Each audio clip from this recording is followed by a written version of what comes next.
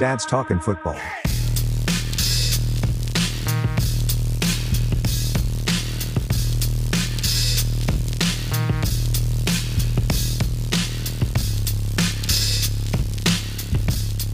Welcome back to Dad's Talking Football. Everybody, thank you for joining us tonight. We are so grateful that you're here to listen to our Super Bowl recap and our draft of the 2022-2023 season in a nutshell. My name's Jim, coming at you from Austin, Texas, in the bunker with our panel. We have Chris, we have Mel. Before I introduce them anymore, I want to let you all know that the explicit sign is lit up tonight in bright red, neon red, explicit, NC-17. This is going to get gross. If you have kids around, put on your headphones. If not, you've been warned. Motherfuckers. Just kidding. Hey, Chris, welcome in, man. How are you doing tonight? I didn't know we were doing an NC-17 show tonight. That's fucking great. Hey, man, it's the second to last episode of the season. So you know how Game of Thrones always save their best shit for the second to last episode of the season? Yes. You never know what's going to happen. It's going to be Red Wedding style. Melvin, how you feeling, buddy? Oh, I'm good. I'm ready for NC-17. Let's do it. Yeah. Now people are going to be clamoring for the YouTube channel. That's right, gentlemen. We're all not wearing pants. That's the NC-17 part. You just can't see it. Spoiler, I never wear pants in this podcast, so we'll be okay. Hey, I want to do around the horn real quick and find out how you guys fared in the Super Bowl. Obviously, Chiefs victorious over the Eagles. Build up, lived up to the billing. It was awesome. Mel, I'm gonna start with you, man. How'd you do? What were your takeaways? Anything? Yeah, I mean, overall, I think our predictions last week were pretty spot on. I think if anybody listened to the podcast last week, should have won some money. I think we all had the Chiefs winning that game. We're pretty close in the scores too. I know we had a high scoring affairs. Overall, I did win some money because I did bet very big on the Chiefs to cover and for the over to hit. So luckily that hit in halftime? It was everything we asked for, right? We wanted a high scoring game. We wanted a classic game, and we got it. But unfortunately, everyone's talking about the ending of the game, right? We could have had an all-time classic to this. Yeah. Everybody's talking about that. I'm sure we'll go into a little bit more detail there. Some funny, notable wins that I got. I won some prop bets. I got Chiefs throwing the first challenge, and I saw Reed do that, and then mistakenly won another prop bet of the Chiefs scoring last in the game, which netted me some money. But if you listen to my prop bets last week, I lost the coin toss. I lost the Gatorade bath. I even bet that Rihanna would be wearing glasses, and she wasn't. And I also bet that Jay-Z would show up. He didn't. So I mean, he was there technically. He was at the event. Yes. He was there, but I thought he was going to show up. But it just didn't happen. So I lost those prop bets. But like I said, ultimately came out because the heavy money was on the Chiefs. So yeah, overall, I mean, we couldn't have asked for a better game, high scoring, with some controversies. So. Yeah, Sounds I agree. like it was ripe for this season too. Yeah, great. Oh, A little bit of controversy. It had, that's true. Actually, it had kind of like all the things you wanted in a big game. I agree. I wish that last minute 46 was Jalen Hurts running up the field with no timeouts and doing that whole thing. That would have been amazing to see. But again, the refs read the script. They knew what to do. And yeah, Mahomes wins. They love Mahomes. Put your tinfoil hat back on, dude. Dude, come on. It wasn't even a catchable pass. I don't understand that pass was not. I don't know. I mean, the guy admitted to the hold. So, like, the Eagles fans are pissed. They can't even blame the refs because the own DB said, yeah, it was a hold. I was hoping I wouldn't get called on it. I thought there was a 2 or 3 yard window where you were allowed to have contact. And he started his route behind the line of scrimmage. So, like, he was beyond safe before it got a little messy.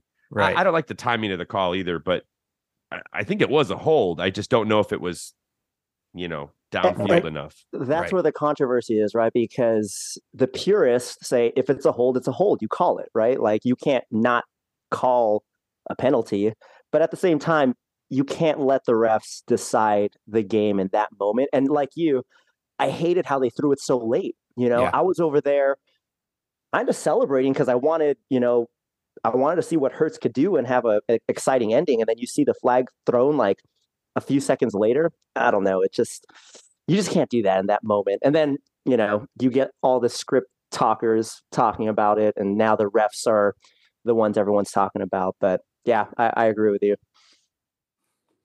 Yeah. Chris, I want to hear from you and your Super Bowl party, which I attended and thoroughly enjoyed. But I will say real quick, I became a Jalen Hurts fan in the game. I had the Chiefs. I was rooting for the Chiefs. And yet, kind of what you just said, Chris, I wanted to see if Hurts would get the ball back and what they could do and maybe go to overtime or something and just get nutty, But I mean, it's fair to say Jalen Hurts was the best player on the field that night. I mean, right? I mean, he ran for 3, passed for 1. I mean, the guy was all over the place. Hard to argue. Yeah, right. I mean, so yeah, I definitely don't like him because I think we're gonna have to face him again. But definitely he was fun to watch and it was cool to see, 2 elite quarterbacks go at it. That was kind of cool to see. Very similar playing styles too, honestly. Yeah, more of a respect thing, right? Yeah. All right, so how was the party, Chris? Man, I mean, like you said, you were there. It was good. It had all the things. I had a ton of TVs. We had tons of food. Kids seemed to be having a good time. I mean, yeah, it was. It's always a better party when the game is good. The party tends to get a little bit off the rails when the game tends to get off the rails because people just go, well, I might as well keep drinking or whatever, or drink more because the game's terrible. But when the game's good and captivating, people are into the game and not getting super, super loose. Another rule that we didn't really have a lot of booze out. We just had beer. So it's like the wedding rule. Like you don't need hard alcohol at your wedding. Just for all the young listeners out there, just have beer and wine. It's a hot tip. That's a very hot take. I'm an open bar guy, so that is a very hot take. I mean, or you have like one cocktail, you have like your one drink that you can have. That's fair. Because otherwise you're gonna get dudes getting naked in your wedding pictures or in this case on my roof, on my backyard, or whatever. It didn't happen because you keep it a little bit, tempered down with just some beer and wine. Hot tip. So you could say the party didn't quite reach the heights it could have because the lack of spirits. Yeah. It could have been something else. And you know what? I thoroughly enjoyed your party. There was one guy who showed up with a full bottle of bourbon. Oh, really? It was one of Gracie's friends' dads. Okay. Oh, okay. And he rolls up in the kitchen. And mind you, I broke my dry January last Friday. So like last Friday, I got kind of wrecked. Went into Sunday for the Super Bowl party thinking, I'm going to just pace myself. And this motherfucker comes in with a full bottle of bourbon sealed. And I was like, I don't know who this guy is. And I'm like, he's here to party. He is here to get after it tonight. And you know what? Props to him on self-control. He sat on the chair in front of the TV in the living room. He didn't fucking move. Oh, I know who it is too. Yeah. So I was proud to see that. But when you brought that up, I was like, you're right. It was enough of a sight that I had to call it out because I didn't see it everywhere else. I was just like, who comes into a party full barrel, like ready to go of bourbon? Like usually me actually, but I was really happy. I kind of kept my cool, didn't get too messed up. I got to play darts with Chris at the end of the night. Actually, just to kind of jump in, I went home with the kids and with my wife about 9 minutes left in the game. She got a head start to give him a shower. And when I got in there just to say goodnight, quote unquote, they were all getting out of the shower, getting ready to finish the game. So I sat and watched the rest of the game with them. And then I was like, I told Chris I'd go help clean up. So I like ran back across the street and we ended up playing darts and, having another beer and just shooting the shit. But it was a great night, man. Great party. Didn't feel too bad on Monday too, which is also a winner in my book, you know? I agree. Yeah, and that's the other reason why the booze is a bad idea on a Super Bowl Sunday, because you got to wake up and go to work the next day until they figure it out and give them an extra bye week to where we can do it on President's Day weekend. That's what's going to happen. What are they thinking, man? What are they thinking? I will also say too that it does help when the game's good. I think there were enough scores. It brought people's attention to the boards with the squares because the scores kept changing. Yep.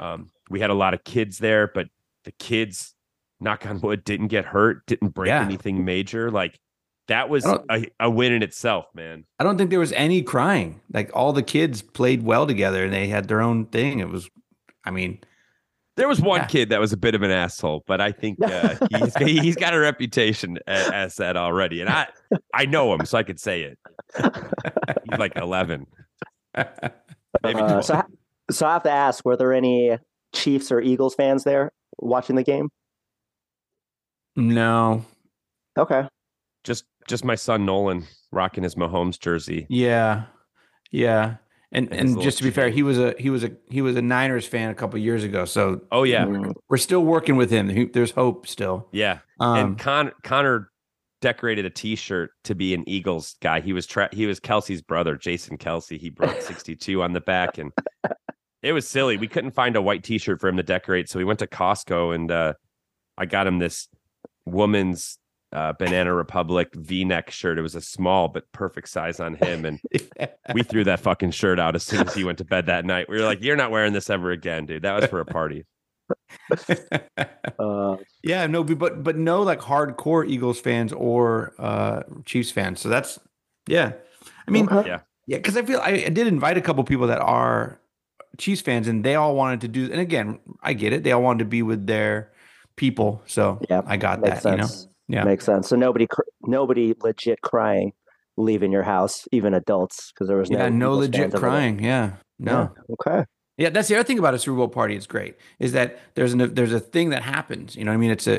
It has a start time and an end time to where people typically get the fuck out of your house when the game is over. You know what I mean? Yep. So there's very little like lingering. So yeah. The added kids get them out even earlier too. That's true. The kids bath time. Yeah, it's like, gotta go, and it's Sunday again. So you're like, if it was a Saturday, you probably could see people hanging out a little bit more. But get back to those naked dudes on your roof like you were hoping for. Right. You bring the booze in, you put it on a Saturday, different party. Optional bottomless party. I can't wait. Yeah, great game. I actually got one last good bit of news about it today. One of our commissioners of our betting stuff hit me up over Slack at work and said, "Hey, great job on the final score, the final square." And I was like, "Thanks." I just want to say that before the game started, I didn't even have time to like consolidate all my bets. I usually write them on like a Post-it and put them in my pocket so I know what numbers I'm going for. And I think I texted you guys. I was like, I'm just going to trust that somebody tells me if I won something. So I won like $600.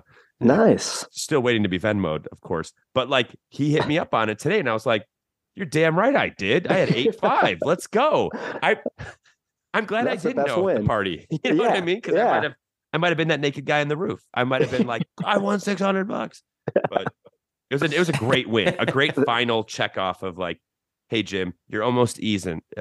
You're almost even on everything you've lost this year." Almost. Outside of the squares, how did you do in your bets? Great. Pacheco anytime, Hurts anytime. Chiefs and the over tease. The over as a standalone. And I thought I got the over right on the national anthem, but apparently it went under. It didn't go 207. I was like, we were singing out Ramparts for 10 seconds. This guy was taking his sweet ass time. God bless you, Stapleton. And I was like I didn't have a clock out. I was like, I'm definitely hitting Definitely over. Definitely. Yeah. And all night I was like, I hit it. And I go back and hit refresh and they were like, "No, dude, it went under." And I was like, of course, the public got I couldn't believe it. We were all saying he was going to go for sure. Yeah, we thought we had it. Seemed like it. It seemed, if you did the ear test, you were like, this is at least 2 fucking minutes. Gosh. Yeah, great show. The downside now is we have about 6 months before we see legitimate college football. and even preseason game, probably the Hall of Fame game, which if you know the dads, we don't give a fuck about, but Nope. we do appreciate when football's back on SportsCenter, back in the news. We're going to kind of just hold off. I know Mel's a big USFL fan, but we're probably not going to talk about that on the pod because Johnny Mansell doesn't deserve anything. That's the only 2 times we'll say his name, Johnny Mansell.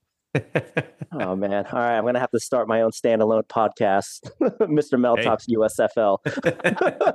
Hey, if you bring me and Chris on, we'll get into it. Yeah, we'll get into it. You just give me tell a us reason. if we want. Give me a reason to watch it. Yeah. There you go. Gun to my head, I couldn't name one USFL team. It's probably something like the Marauders or something, or the Dragons. They're always like lame names. It is lame, and it's easy decal. It's easy. Yeah. Yeah. Oh, that's cool. So we got 6 months. Obviously, in my house, we turned our attention to Michigan State basketball. Pitchers and catchers are going to report here in a couple days, I think, for baseball. I mean, we got other things coming. Growing up in Chicago, it was a 4-sport city, so you always knew who to root for next. Austin's a little different, but come on, we have our allegiances. We know what we're doing next, and football's still king. We'll see you back in 6 months. How about we do a little recap of the season to get to kind of reminisce about everything that's gone down.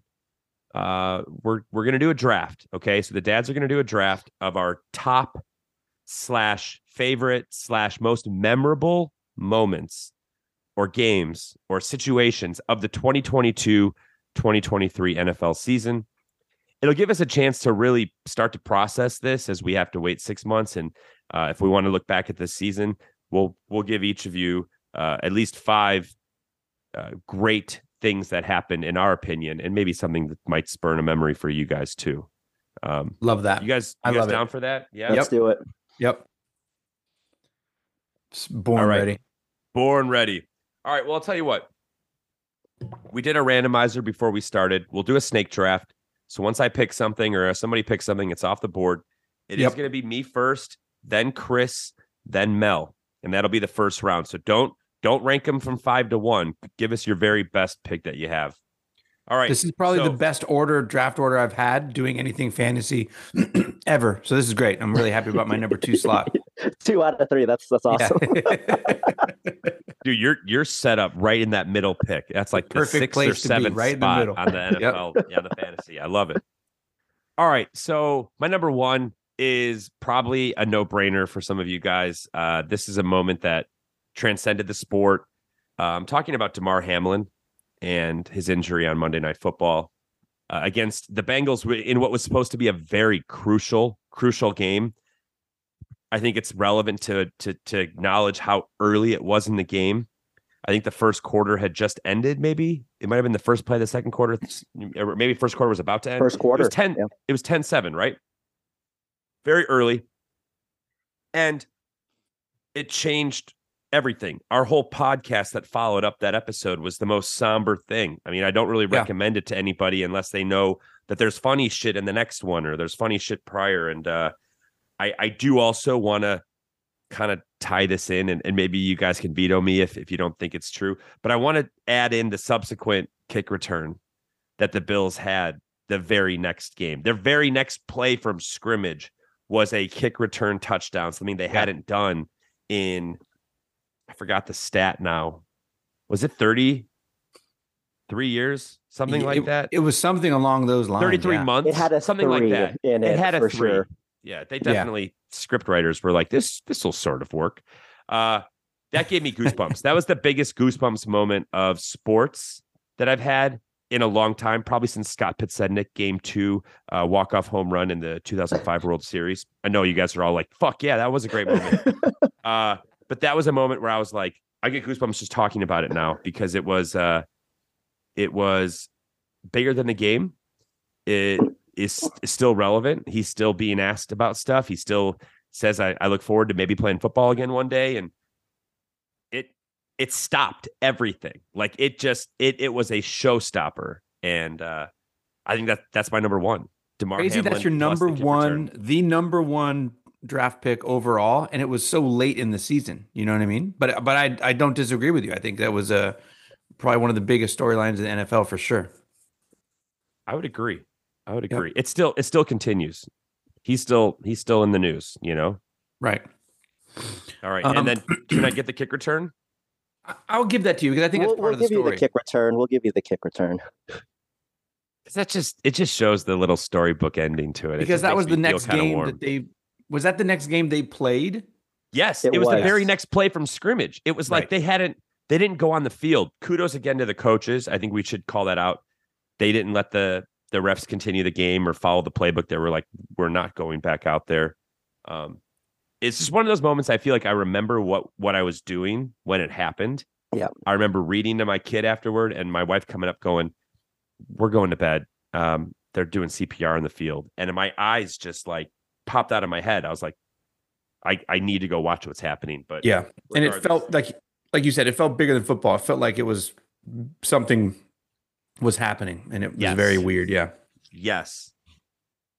All right. That's my number one pick. Maybe an obvious one, but Chris, on you, bud. All right. Well, I'm going to take one that it was a big pick for me, but I do think it is bigger than just me. It was, in my opinion, probably the biggest situation going on in football was the Niners season. I mean, alone the QB situation was insane. That was, the fact that we started with Trey Lance losing Chicago, we lose Trey Lance in his second game in San Francisco against Seattle. Jimmy G comes in, he starts doing well, and then Brock Purdy's story. I mean, the magic was there all season until the very, very end, obviously. But that whole season, I have to believe that if you're not even as a Niners fan, that was a insane thing to watch. And again, it just kind of hit this crescendo with Brock Purdy. But hopefully, we gained a couple more fans out of it, and a little bit more respect from the NFL. I am hearing that we are like the number 2 after the Chiefs in Vegas odds to win this, to go to the Super Bowl next year. So, that's good. We need a little bit more, put some respect on our name, kind of thing, to quote Travis Kelce. So yeah, that's a fair number one. I mean, the Niners had a great season. Now I'm going to ask this question because you brought it up about the Bears. Now, can Jim take that as one of his special moments in the draft, or is that part of the Niners season that you just took? I mean, yeah, I would say this. The Bears had such a terrible season. They need to use something they can grab onto to have a little bit of light. So yes, he can absolutely have that one win. It's right out of my mouth, Chris. Don't take anything from the Bears, Mel. We have nothing to really grasp on, you playoff bound fuck. Hey, I had the Niners quarterback carousel and how they kept kicking ass. Like that never happens. I'm from a team where the Bears lose a quarterback every fucking year. And you know what? We show it on the field. We don't have anybody to come in and deliver. And you guys did it 3 times. So like 3 times, and not only 3 times, and every single time it happened, people kept thinking, oh, well, it was a good run. Maybe next year. Here we go. And then it did it again. And then again. Yeah. So. Yeah. Dude, I think Brock Purdy alone could have been a pick in itself, just how he came in, Mr. Irrelevant, and just changed the whole season around. I mean, in my opinion, and again, as a Niners fan, take it with whatever you will, the grain of salt, but I think he should have won Rookie of the Year personally. I mean, he didn't play as many games as the other guys that did win, but his whole thing was so much better than some of those other guys. But I don't disagree with the guys that did win it, but Yeah. That's a fair argument there. Yeah. So yeah, that's my number one pick. Niners. I would say I've actually put Niners QB situation, and then I just put in parentheses the Niners season. So they gave it to Garrett Wilson. Yeah. Please. Kenneth Walker III should have got it over him, and Purdy should have been right there with him, man. Yeah. Yeah. That's fucking horseshit. Give it to a Jet. Give me a break. They won defensive rookie of the year too. Sauce. Yeah. Love that sauce. Nice. Yeah. All right. I respect that. Chris, great pick, man. Great pick. All right. So for my number one pick, it was the NFL trade deadline. I think just so much that happened, and probably the biggest steal of the trade deadline was Chase Claypool. I mean, what? I couldn't even say that with a straight face. Holy shit. I didn't know where you were going there. That was fucking cold.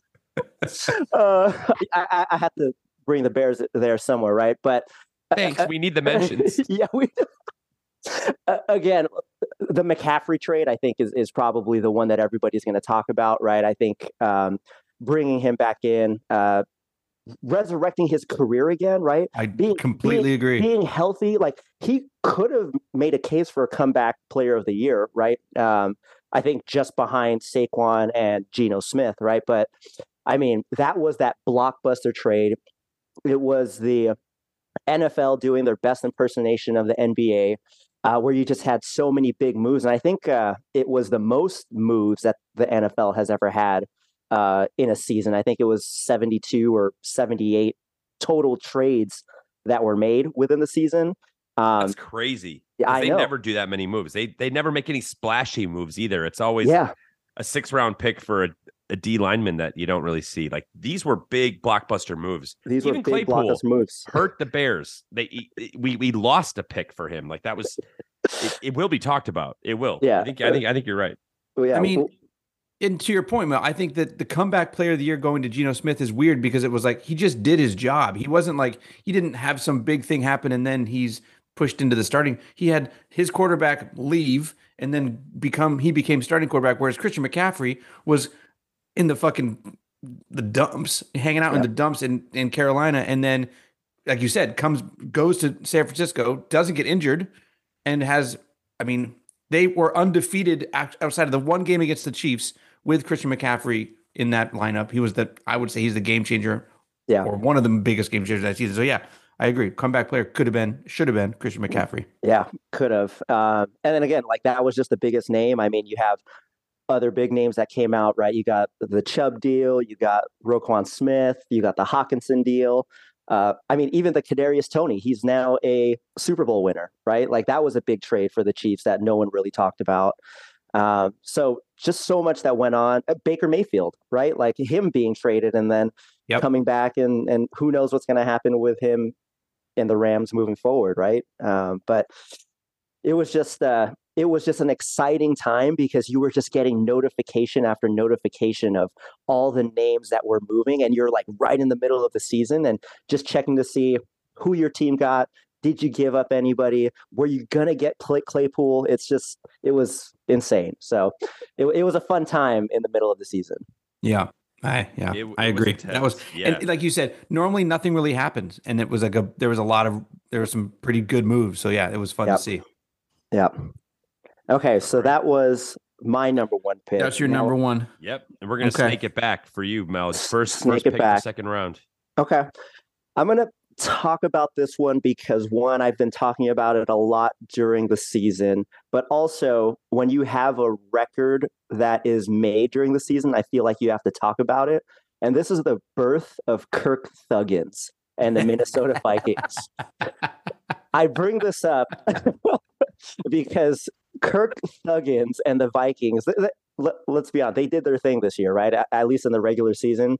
And you have to talk about the game where they were down 33-0 and they came back to win that game in overtime, which was the biggest comeback ever in an NFL season game. So breaking a record like that with Kirk Thuggins just every week showing up on the plane shirtless with his chains on and just dancing around like he shouldn't be.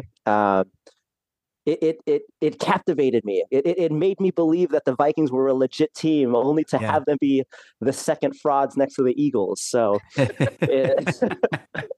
I'm sticking with the Vikings. I'm sticking with Kirk Thuggins. I know LeConte's going to probably listen to this, and we can debate on this more. But Kirk Thuggins definitely captivated me for what he did this season, and for what he didn't do this season too. Right? You still had those prime time games. You got the prime time games and all of that. So he was just a different animal at 1 p.m. on a Sunday. It's a great call out there. I love that. I do have Kirk Thuggins showing up somewhere else on my list, so I'll hold off for a minute. But that comeback, do you remember who that was against? It was against Jeff Saturday and the Colts. Holy shit. Now I remember. Yes. Wow. That halftime was like, wow, the Colts are a new team, and that didn't last long. Yeah. The Vikings came right back. Yeah, Wow, it was good funny. call out there. What a memory. Yeah, it was funny because I remember it because it was literally the week after we had LeConte on the episode, and we had that whole debate on Eagles versus Vikings, who's the bigger fraud, and then we see what they did the following game. So that's why I remember it. It sticks to me, and the Vikings won me a lot of money because they were covering a lot of spreads throughout the season. So again, I'm not mad at them. Yeah. No, they got really good at one-score games, right? And Yeah. some teams did not this year. Well, you might hear from them in a little bit, just by how entertaining their losses were. Good pick, Mel. Back to Chris.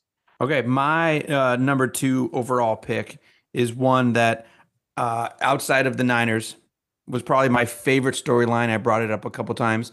It had the most, in my opinion, probably the biggest hype going into the NFL season.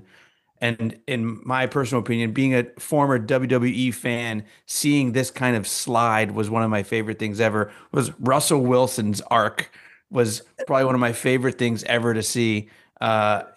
From being brought in at $240 million and being the savior of the Denver Broncos to literally being booed because he was so terrible and his teammates hating him. The stories about him doing push-ups or whatever workouts on the plane to the let's ride. High knees in the high aisles, knees on the dude. plane. What Like, a fucking nerd. that whole scenario, that whole storyline for the Broncos and most, more particular Russell Wilson, that was like so good. It was almost, again, script writers, they have a little sense for comedy. It was fucking perfect. I loved it. And then the whole story about him having more bathrooms than touchdowns, like that whole thing. I mean, there were so many bits with Russell Wilson. It was so good. Yeah, you literally stole my next pick. That was like that was right under Kirk Cousins. I literally wrote down right here. I said I thought Mel would have taken it. Oh, what a steal there. Yeah, I mean, I loved it even more just because it's the Broncos, right? Like you love to see a division rival, tank that bad after thinking that they were going to be so high in the season, and Exactly. it was just so funny to see. Yeah, like thank you, Wilson, for all the memes we got. So. yeah, like Ghetto Gronk should be paying Russell Wilson some money too, because dude, I had the fall of veteran QBs, but then I wrote, but mostly Russell Wilson, because it was the same shit. Like how bad some teams were, and then you still had him on like another lower level of just pathetic. Like such a fall from grace. So great pick, because I think we all were going to go after him at some point. I don't hate that at all. I don't. All right. Chris, great pick. My number 2, I'm going to take it now while I can. Because I think Kirk Thuggins bringing it up was it. I think the regular season had a handful of great games, great comebacks. Week 10, the Bills-Vikings game, where the Vikings came back and won 33-30 in a game that I think half of America probably walked away from, when the Bills had to just kind of down the ball and run the clock out, but they got pushed back because of penalties and a loss of yards on a play, and it turned out to where they were going to try to do a sneak, but Josh Allen fumbled. I don't know if you guys remember this, in the end zone, and Kirk Cousins led him back, and it also contained maybe the catch of the year from Justin Jefferson, where he kind of reached behind him and then kind of tugged it to his chest or tugged it to his helmet and his body, and that was one of those games where it had to be talked about on Monday. It was one of those things where everyone was like, did you see the end of that game? And then it brought up all these questions. Are the Vikings for real? Is Josh Allen trying to do too much? Are we seeing the collapse of how strong and poised Josh Allen's been? And I honestly, I still think if that game's on, and it was on NFL Network probably like a couple of weeks ago, just as like a recap. This was during the bye week between the NFC and AFC Championship and the Super Bowl. It was an incredible game. In fact, the Vikings were down even more in the game, But they came back and won 33-30 in overtime. It was one of those games that really sticks out for me. I don't know. Do you guys have any comments on that game? Yeah, I think that was, if not probably game of the year, right? Just because of how it ended. And with that catch, again, I put that as a top 3 catch of all time, in my opinion. Yep. I thought it was just amazing given the circumstances of what they needed from that catch. But yeah, no, that was on my list too. Like, yeah. I can't. If you look at the win probability of the game in the fourth quarter, the Vikings scored a touchdown with 4.5 minutes to go to pull them within 4. It was 27-23. At 41 seconds to go, Eric Kendricks jumped on the fumble in the end zone, and the Vikings went up 30-27 with 41 seconds to go. And then Josh Allen led them down to kick a field goal as time expired to go 30-30. So like as quick as the Bills had it locked up, they were losing in regulation, still found a chance to tie it, and then went to overtime where the Vikings kicked the ultimate field goal to win the game. But it was just, if you ever hear that adage, the game's not over till it's over, like this was the exact example for that game. So I think that was worthy of a top moment of the season. That's a huge moment. Yeah, remind me, was that also that 60-yarder that he was that like one of the was that game? No, that was the Giants kicker, I believe, towards the end of the season. Okay. Or if it wasn't, yeah, it might have been Giants Vikings. Okay. Where Giants ended up winning that game, but this was only like a 33-yarder. But holy shit, if you look at the probability, it is all Buffalo, and then it just spikes, comes back down, spikes, comes back down, spikes, comes back way down, and then goes back to Minnesota. And it was just there's a reason you line up and play the games. I hate to say that, so cliched, but man, this was a good one. And we were like, the Vikings are legit. I mean, yeah, that was the one where like they beat the Bills, they could do it. They beat the Bills. The Bills were the Super Bowl favorites at that point. I thought you were going to say week 10. I thought you were going to say week 10 was a huge one because week 10 was a huge one because Niners beat the Chargers. I know that because I was I was at a wedding and I remember that. But also the Washington Commanders beat the Eagles on Monday Night Football. So there was actually a couple games. The Bears and the Lions played and they lost by 1 point. Do you remember that? That was like the game. It was such a great game great day of football, week 10. I thought you were going to say just week 10 in general, because that was an amazing, and that was the game of the year easily. And I got to believe it was the catch of the year. I don't know how you could, maybe there's one other one that's even close. Yeah. If anybody sees when it's on again, just let us know, or I'll kind of look ahead too and give you guys a shout out. They'll play that again on the rewind. Yeah. They have to. 24-10 Bills at the half, 27-10 at one point Bills. And you're like, I think they got this locked up, and then the Vikings just didn't go away. So that's my second pick. Third pick, I'm going to get a little personal here. Sorry, Mel. Going to wild card weekend and the collapse of the Chargers being up 27-0. I still think I'd rather bring this up than you, Mel. This was just one of those things that I didn't love. I'm still pissed for your team and for the Niners. I don't think you guys got a fair deal, more so the Niners. But that game was just, it was scripted. It was scripted to a T to see that happen the way it did. I've never seen anything like it. I think that's one of those ones where it's going to carry on Herbert's back for a little bit. It's going to carry on that team for a little bit. It's going to go, like, what happens? Do they become conservative as fuck in the new year when they get any kind of a lead, because they'll always be thinking like, God, can't give up a 27-point lead here, guys. It was unreal. 31-30 final, 27-0 at one point before the first score for the Jaguars in the second quarter before halftime. But man, that was just one of those games where I felt for you, dude. I was just like, I can't believe this is happening, but definitely memorable, sticks out. Sorry, I'll move on. Yeah, Is bad there enough memory. salt in that wound? Yeah, no, bad memory for me. Yeah,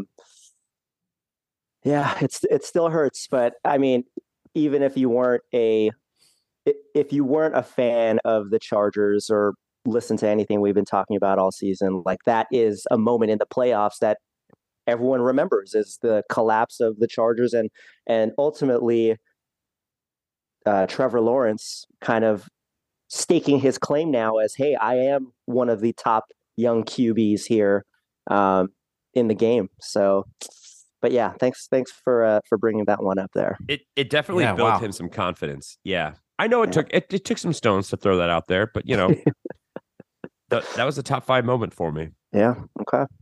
Sorry about that. I feel No, like the tone has it's changed okay. on this podcast all of a sudden.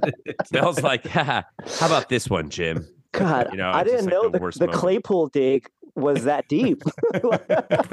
I'd already scripted mine out, dude. I was just going off my list. I'm following the rules of the draft, man. Oh man, the script writers. All right.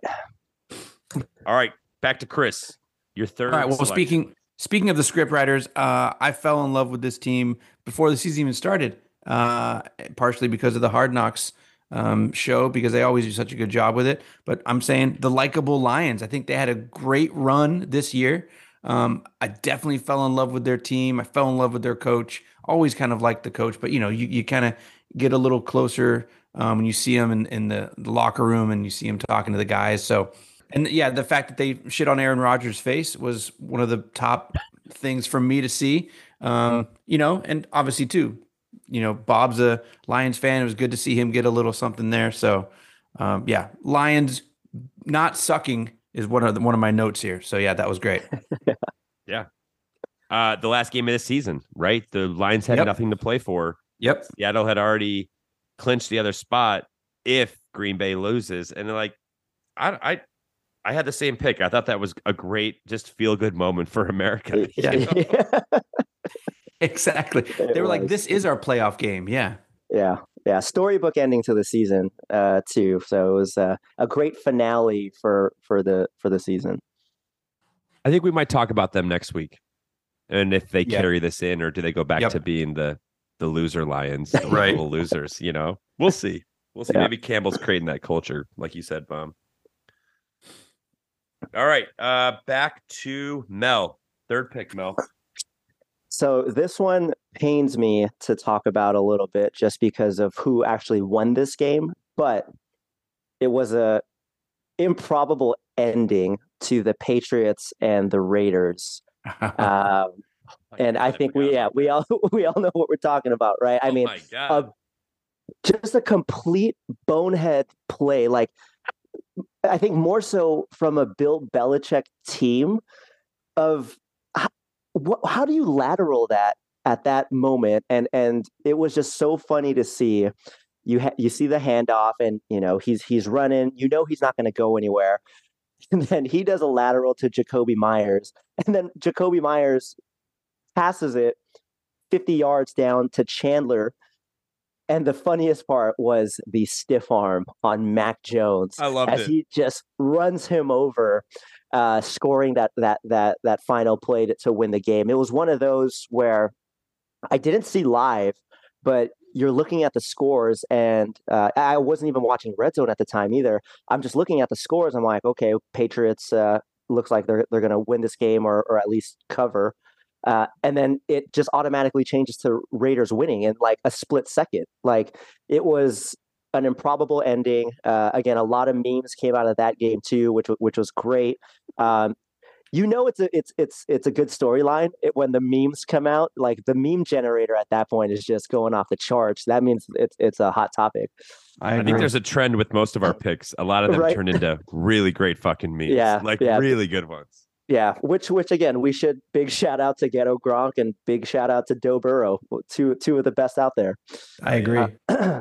But again, I didn't like it because it was the Raiders winning. But the good thing is the Raiders blew so many leads already that, hey, they can take one that didn't mean anything for them. So, but that was just it was just one of those boneheaded plays that you just don't see. So it was a good memory to see. It was pretty funny. It's definitely one of the more circus like plays you're gonna watch and just go like you question what you see. The stiff arm is just the icing on top. Mac Jones like crying in the background. Like it is a great moment. And I think people have seen the Patriots be so good for so long, to see them perform such a bonehead play, like you said, like, man, that again felt really good in some ways, That is so funny. God, I forgot about that one too. Great pick on Yeah, that. that's a good one. That was one of those ones where, like, when it happened, you knew you were going to be talking about it as soon as it happened. You're like, oh my God. Did anyone see that? Yeah. That's great. All right, Mel, you can kick it off for the fourth pick. This is the fourth pick. Okay. So this is a storyline we were talking about early on in the season. And I mean, it was maybe 3 weeks that we kind of brought it up within the podcast. And we could probably even just focus it on just one person, and that's the concussions, and specifically Tua. And just what a fall from how he started off this season and how the Dolphins came in. I mean, it was hard not to kind of root for him, right? But then the concussions just started happening, and it's all embedded in our head. That one scene where he's lying down on the floor and his fingers are just zombified or mummified. Like, it's just, he's just stuck, and you knew that it was going to be bad. And you kind of just feel for him because Tua's a likable guy, right? I don't think anybody really hates on Tua. And it's sad to think that with the 3 concussions he's had this year, like, it can potentially end his career moving forward. And I think, it was one of those things where the NFL had to do something about it. We were talking about it continuously week over week. And it was just mid season, it just kind of took over a lot of the storylines in the NFL. But yeah, it's just kind of sad to see that happen.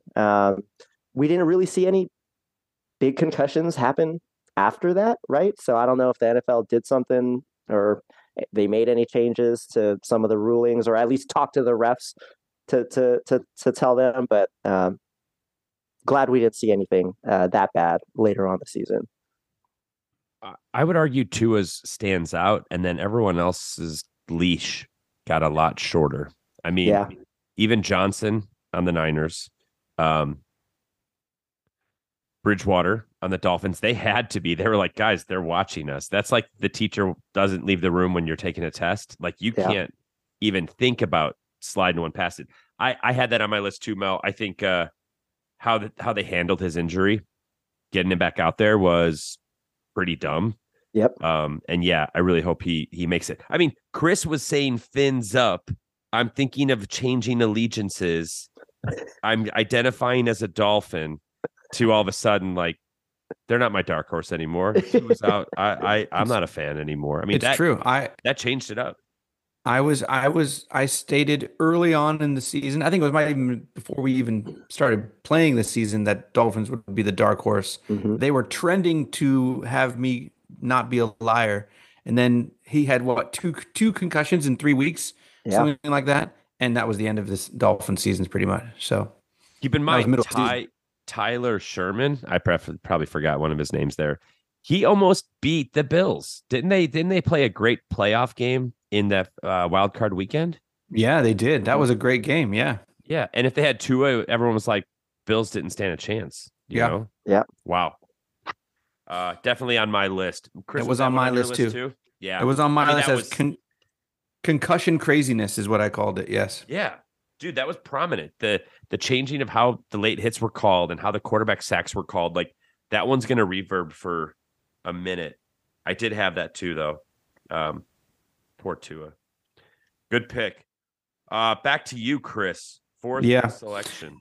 This is where I start to get a little sticky and unsure. I'm happy that no one has even talked about this yet, but I'm going to go here because I definitely think it's probably the biggest story right now outside of the Chiefs winning the Super Bowl, and that's Gazelle's husband retiring. I mean, I think that's a big deal. I think that's as far as the NFL stands and definitely the script writers are concerned, is definitely a big deal.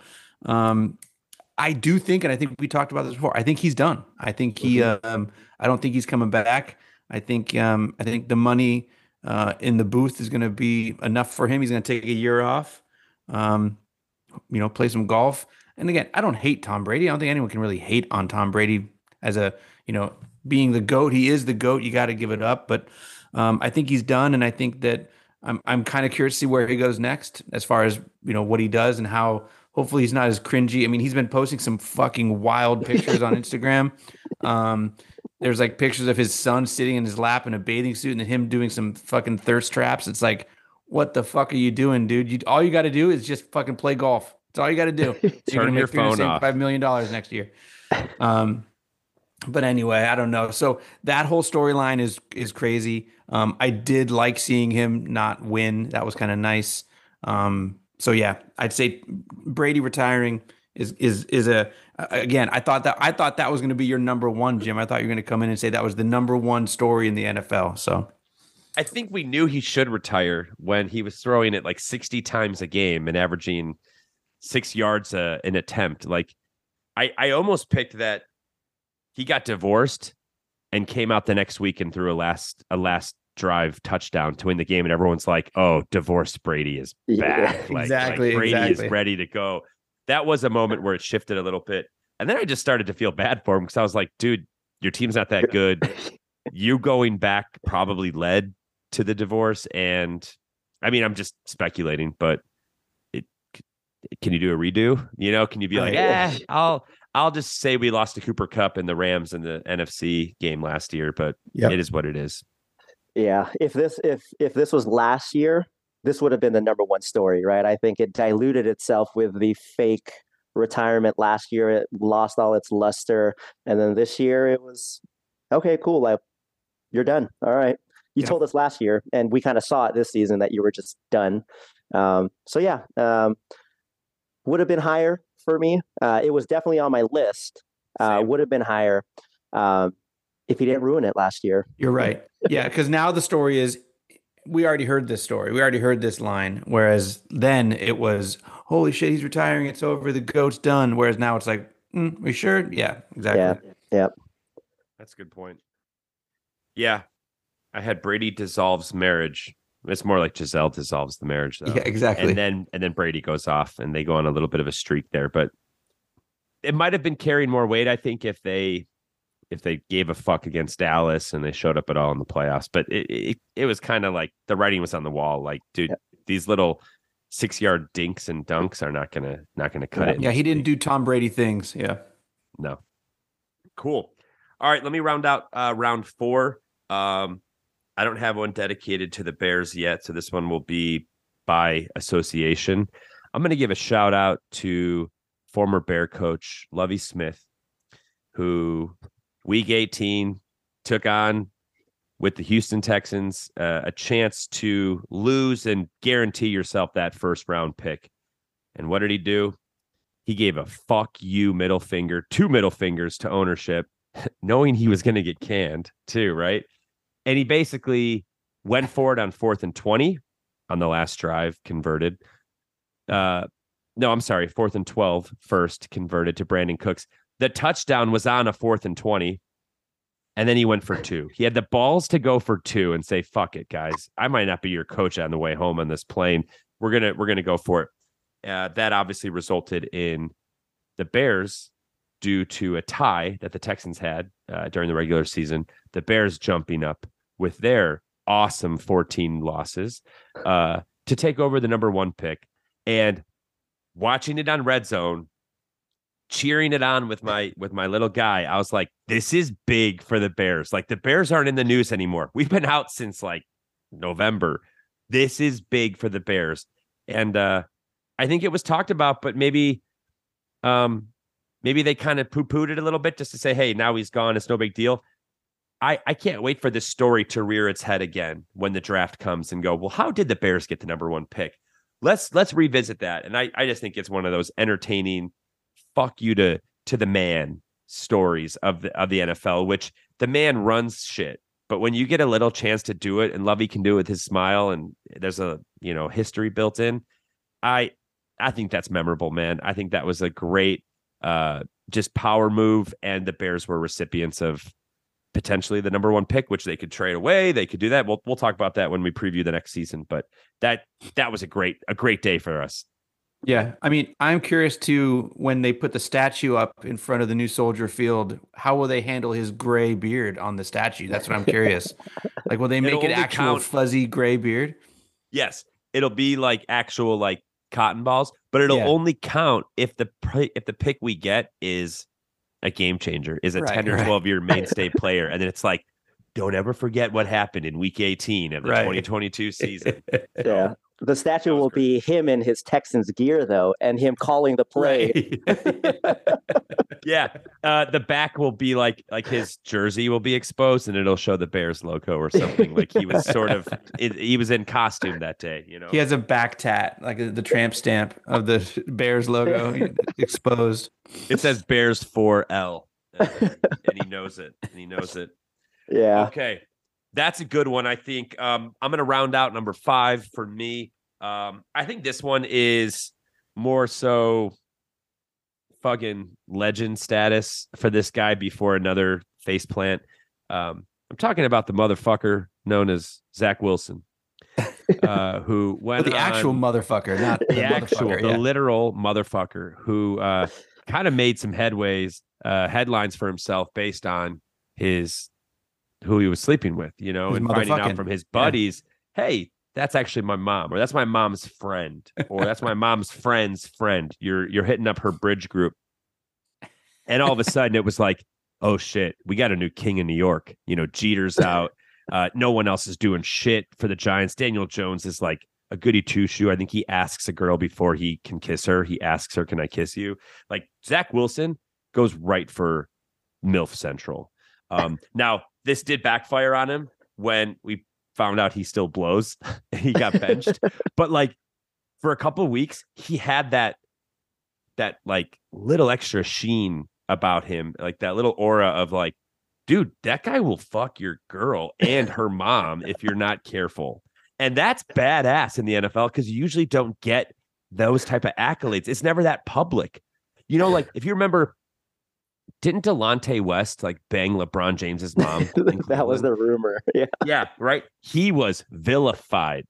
Zach Wilson gets this, and he is like, people start like getting hearts fluttering. They're like, this guy's so amazing. Like he's the quarterback of the Jets. He bangs mature older women.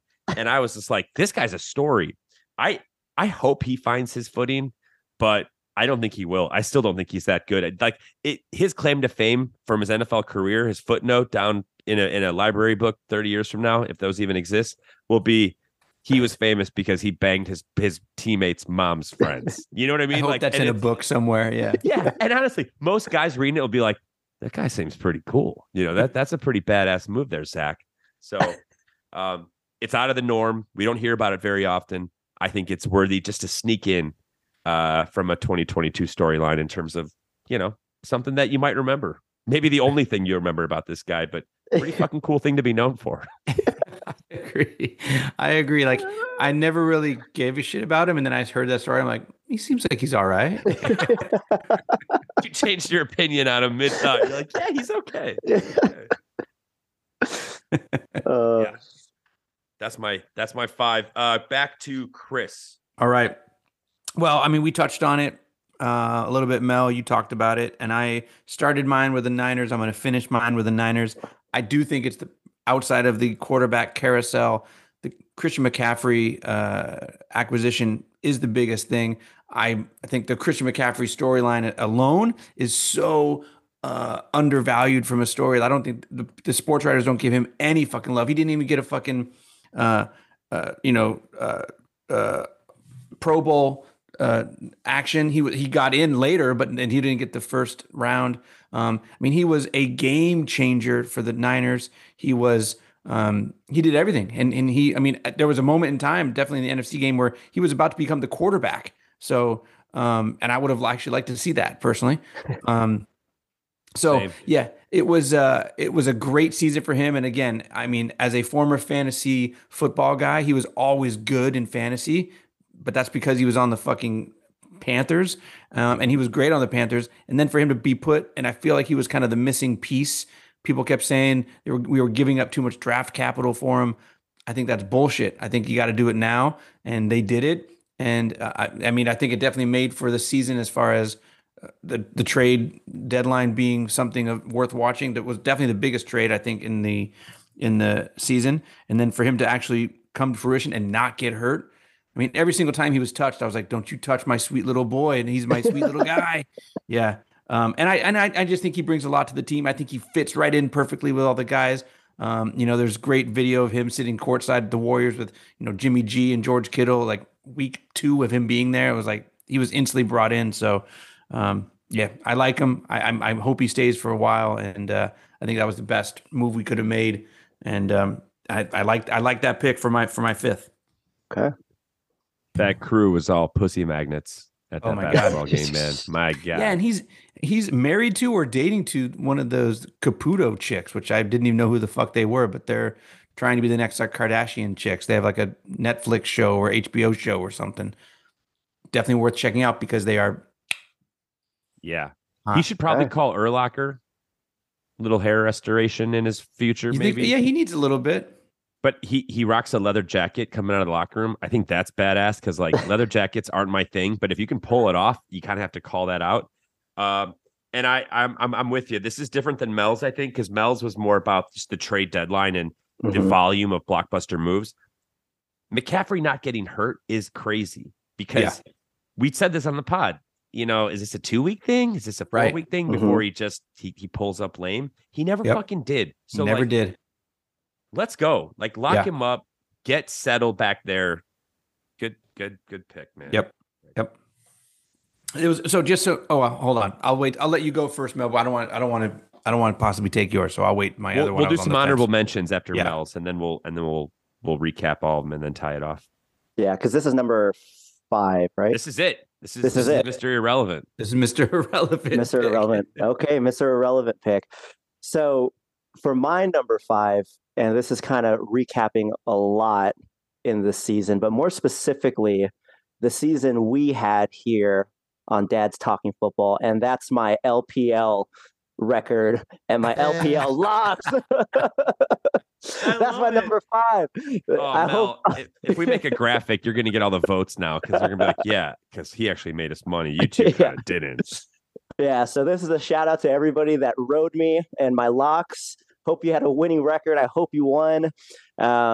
Again, first time doing this, being on the pod, being full-fledged on this. I couldn't have asked for more from it. So it's been awesome. So I'm rounding it off with that and just the good record and good vibes we had here. That's a well-deserved victory lap, I think. That was a good one.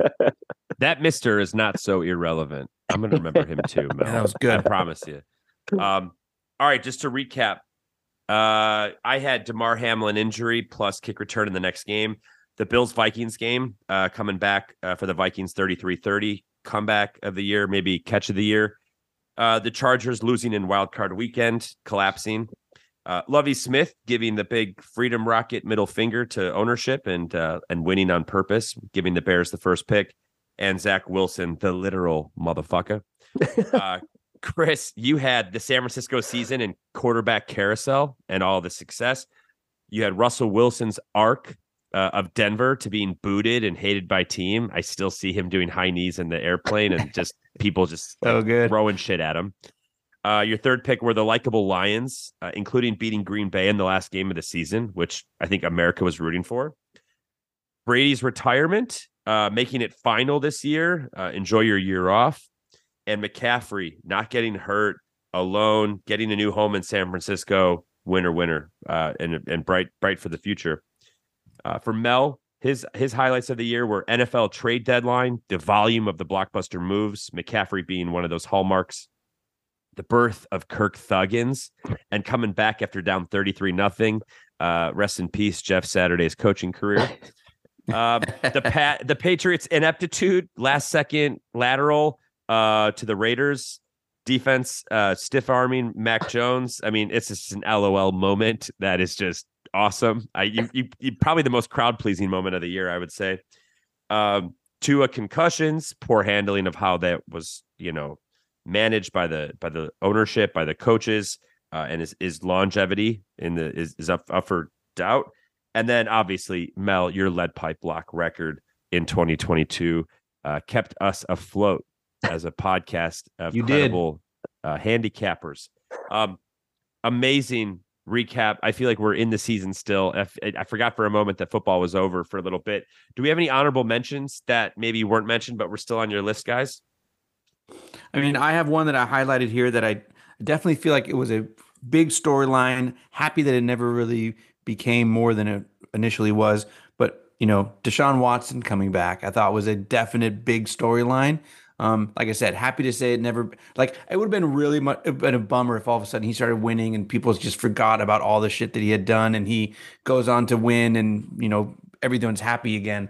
So I don't feel bad for him at all. But I thought that whole storyline was a huge one coming up. And then I put my last one was Aaron Rodgers, and I just put what the fuck. Like, I don't even know what the fuck to think about Aaron Rodgers right now. Like, he's just all over the place. So love that. I also had Deshaun Watson return and play terrible, which was like a good thing. It was entertaining. It was memorable for me that he came back and just played like a clown. So I do like both of those. What about you, Mel? Yeah, no, I also had that one on here. More so that we were cheering his failures. Like, I think that was we're fucking haters. I love it. Yeah, I love it. Yeah, it was like a positive that he was sucking.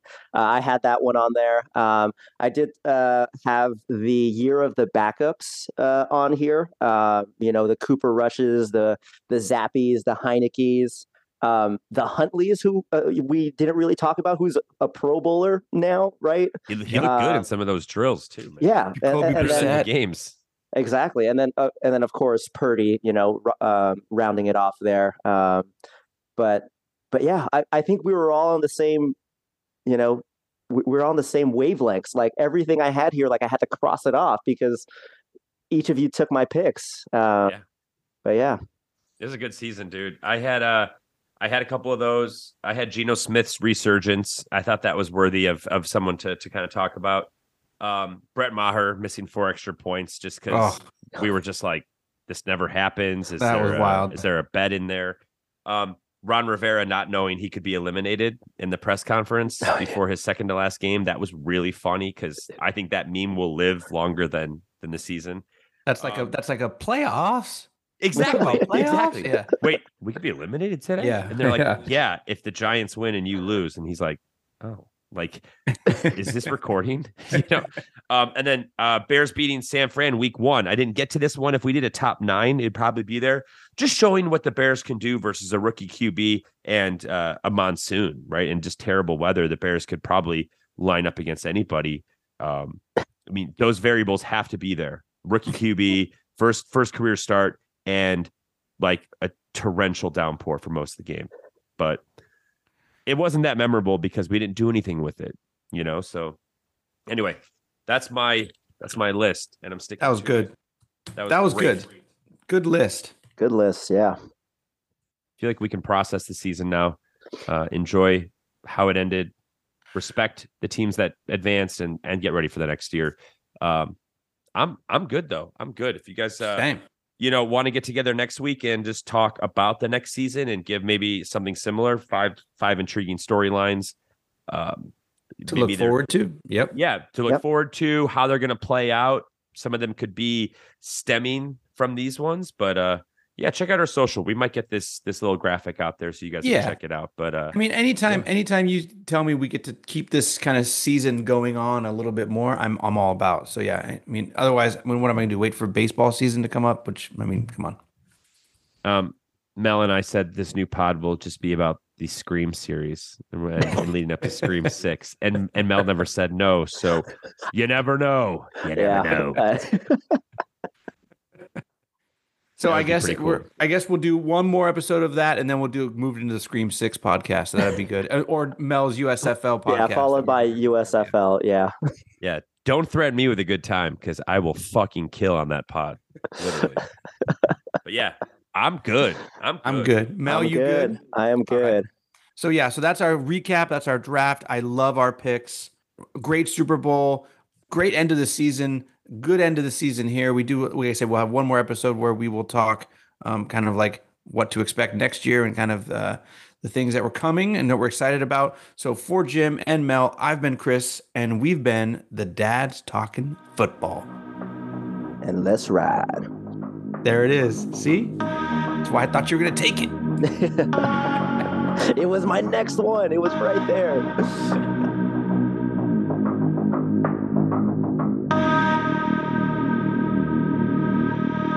Dad's Talking Football.